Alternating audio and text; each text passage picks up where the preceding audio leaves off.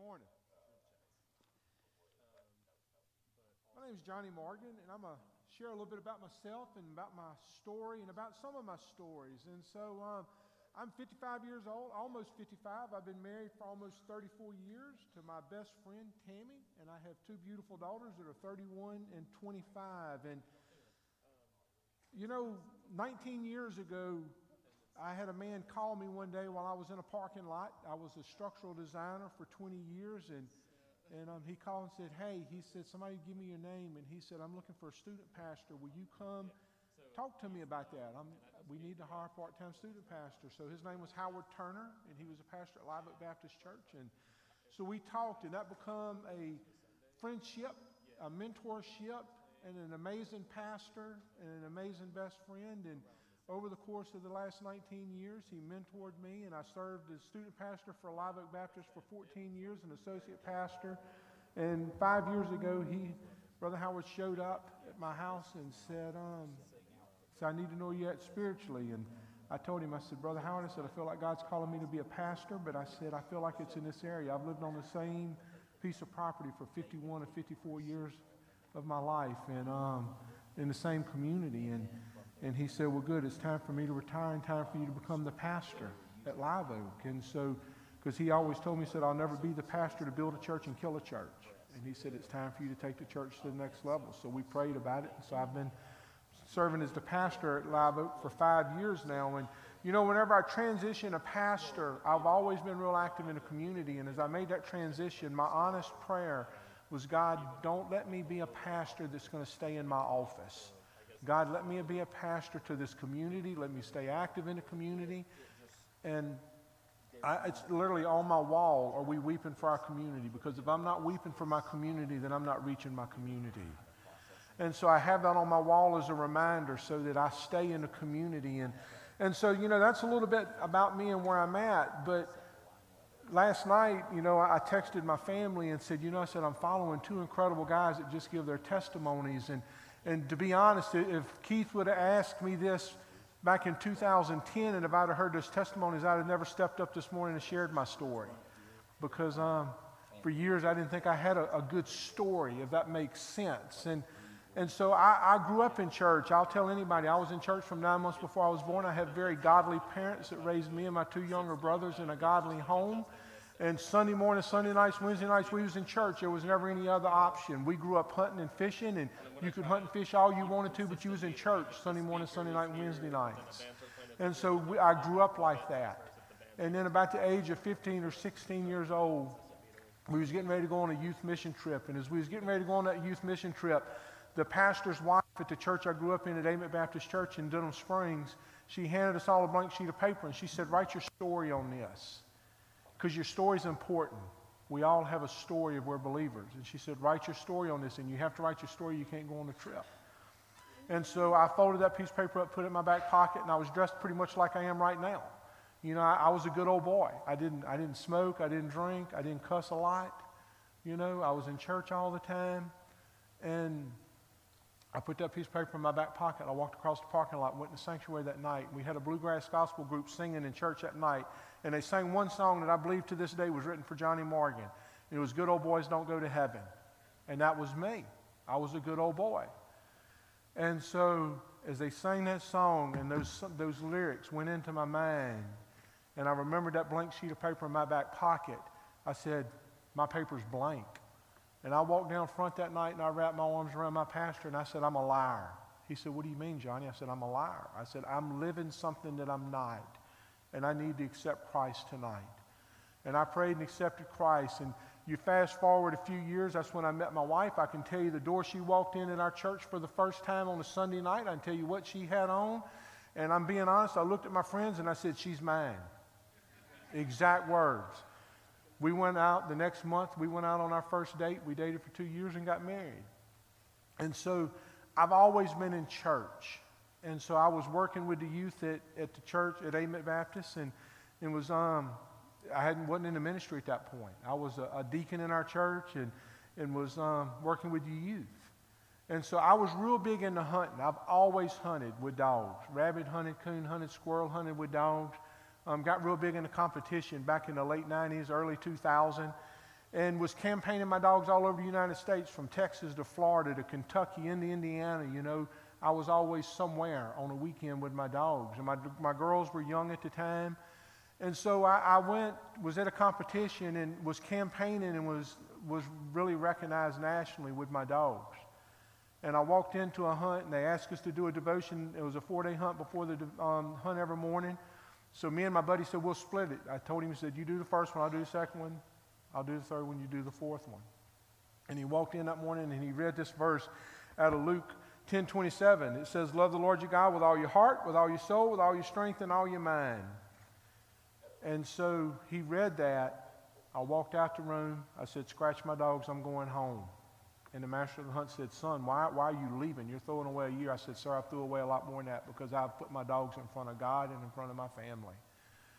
And I walked away from that life for a long time. And now I have a ministry called Obedience to Death, where God's allowing me to use champion duck dogs to present the gospel. And I travel wherever we get an open door. I go and take these dogs and use their obedience to show how we should be obedient to God and the love that God has for us.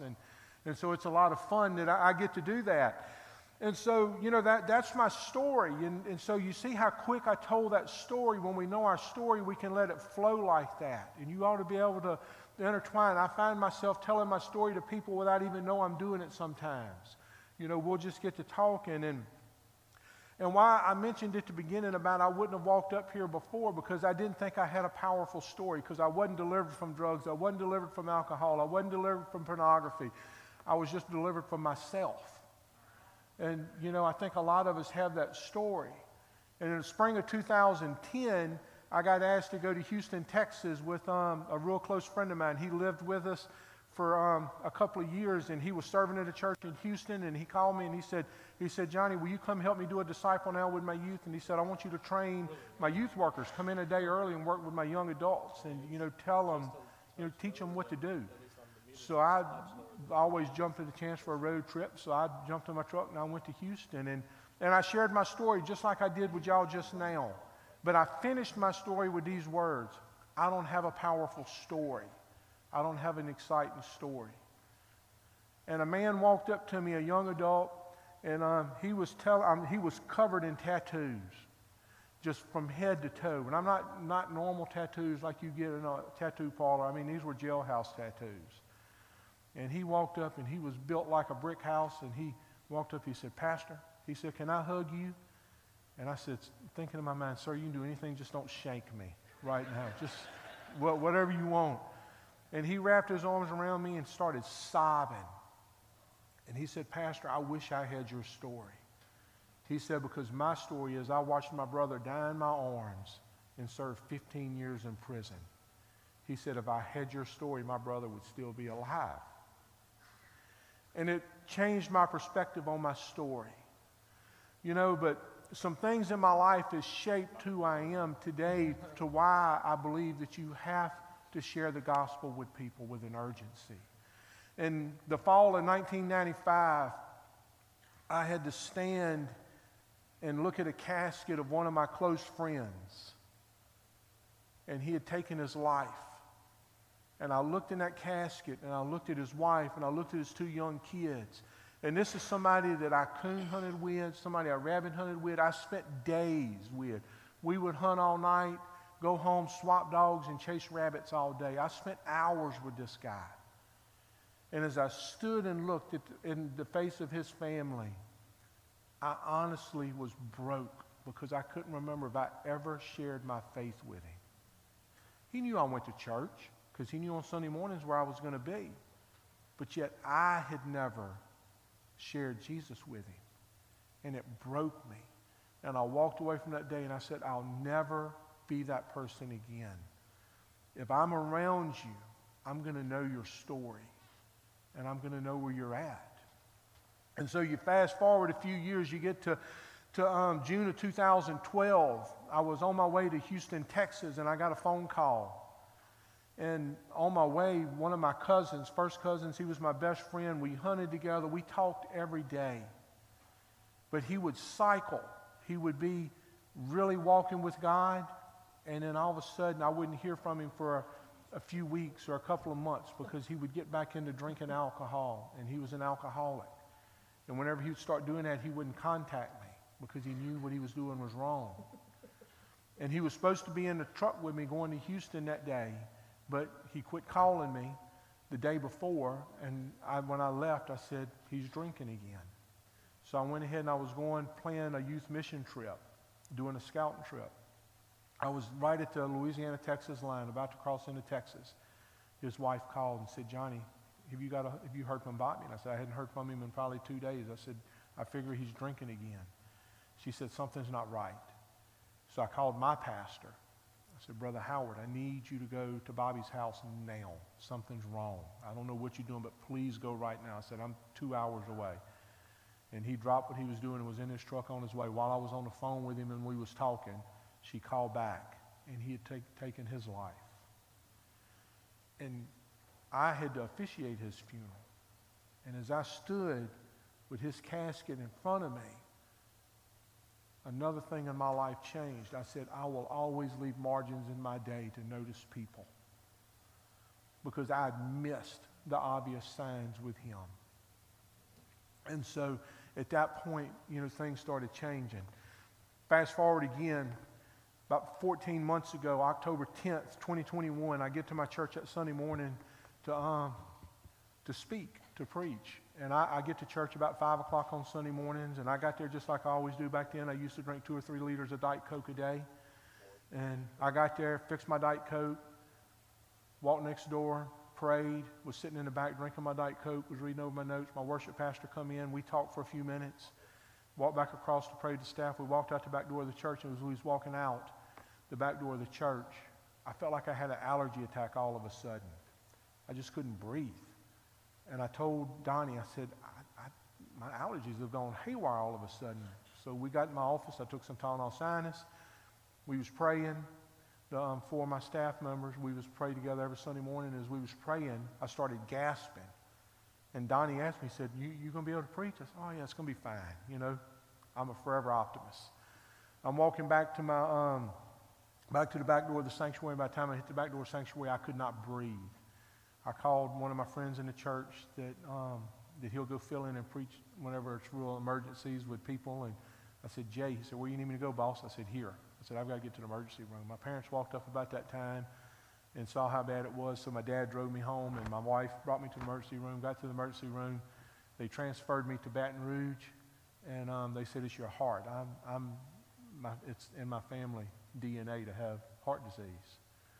So I get to the hospital that Sunday before lunchtime. They told me that they was going to do a heart cath on me Tuesday. They did an echocardiogram that Monday.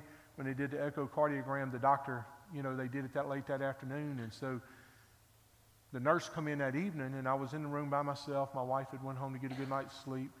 And the nurse come in, and as she sat there, was checking my vitals and all that. I said, look, on my chart, it's got the results of my echo. I said, this don't look real promising. And she said, sir, it's not. She said, your heart function is real declined. And I said, okay. And she said, you don't look upset. I said, I'm okay. I said, it's a win-win for me. She said, what do you mean? I said, if I pass away in this hospital, I said, I'm going home. I said, but if he leaves me here, it's another win. That means he still wants me to work here. And she said, how can you be like that? And I said, because of my faith in God. And as I kept sharing with her, over the next few minutes, I had the opportunity to lead this nurse to the Lord. And so I said, all right, God, if it took me having a heart attack to reach this lady, okay. Well, the next day, they do the heart cath on me. My cardiologist comes in and said, your heart function's down to 30%. We're going to do a heart cath in a little bit. And they did the heart cath. And as I was laying there doing the heart cath, if you've ever had one, they don't put you to sleep. So I'm laying there with my eyes closed. And the tech that was reading it, he said, oh, my goodness, this is a dead man walking. And I said, that's not good.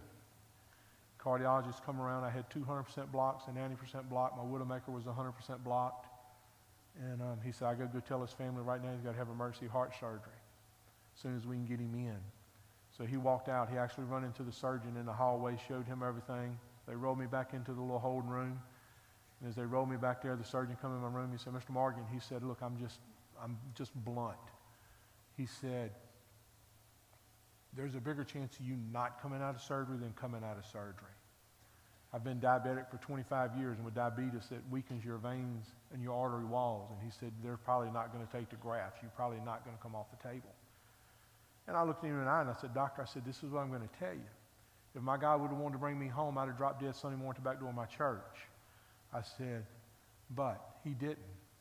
And it's going to be okay. And if you don't have that faith that I have, you can tap out and get me another surgeon. And he said, no. He said, I'm the best. And I said, well, then let's do this. And so I did heart surgery the next day. Well, that night, before my heart surgery, I was in my room, and my family had went home. And so my nurse come in, and I had incredible care. And the nurse come in, and I said, ma'am, I said, I'm going to ask you something, but I said, this is going to seem like an odd request. And she said, what's that, Mr. Morgan? I said, will you get me just a couple of crackers and some juice? And I said, if you're a believer, I would love to do the Lord's Supper right now before I go into the surgery. She said, sure. She disappeared. She come back. When she walked back in, it was about 15 or 16 people. She said, we're not doing this just us. We're going to do it all of us. And so I officiated the Lord's Supper in my heart room before my heart surgery. Well, after we got done, there was a lady in the back, and I noticed she wouldn't do it. Everybody else left, and she hung around, and she walked up. She said, Mr. Morgan, how can you have such a peace about this when it's so dire? And I said, ma'am, I said, it's going to be okay. I said, because I believe with all my heart that when I take my last breath, I'm going to step into the presence of my Savior. So I said, it's a win. She said, how can I have that same faith? I said, well, sit down. And I led her to the Lord that night in my hospital room. And so why am I telling you these stories? You know, this is what Keith had asked me to do, is because I believe as sure as we're sitting here today, we're called to bring the gospel to the world. There is no plan B. We're plan A. You know, and there's other stories, you know.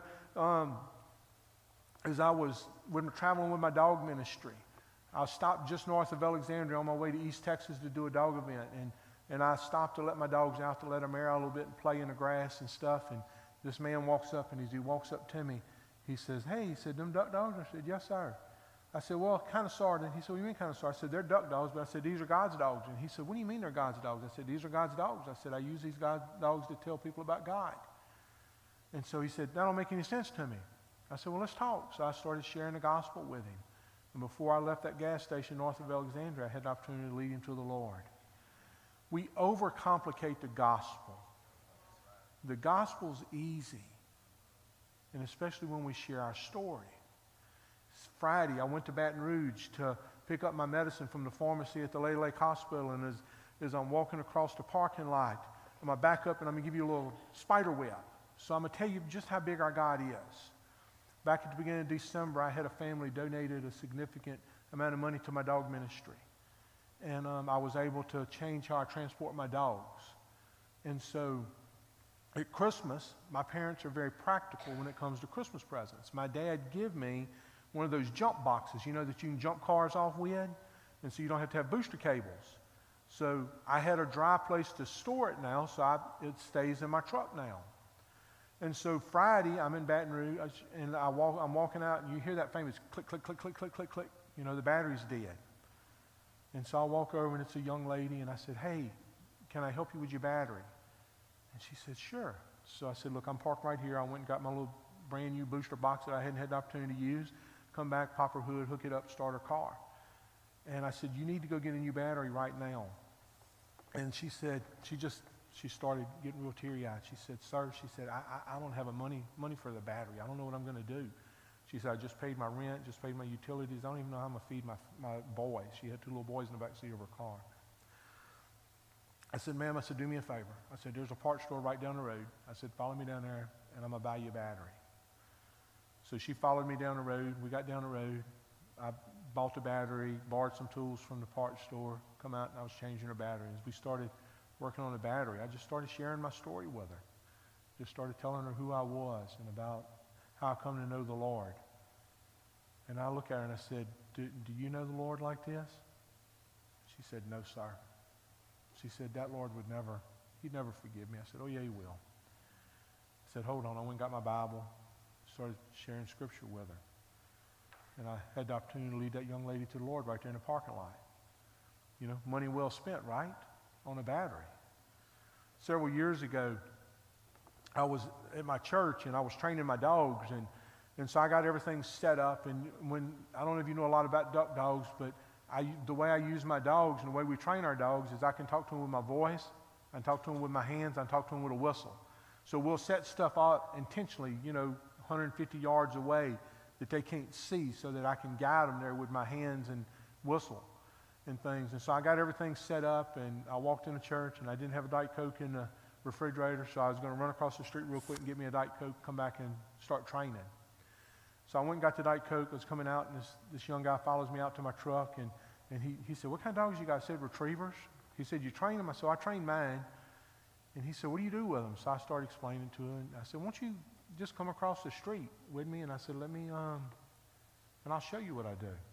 He said, "All right, I got a few minutes." So we went right across the street to the church, and I had everything set up. We pulled up, and so I run a couple of little quick drills with him, and I asked him, I said, "Do you believe in God?"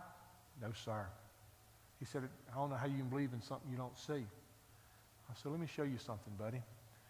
So where I was standing, it was about 150 yards across the field. Dogs had to run across a big grass area, probably about 50, 60 yards, and then swim another 80 yards across my pond at the church, and then come out of the pond on the other side and go a little bit further into the woods and pick up some bumpers I had hid.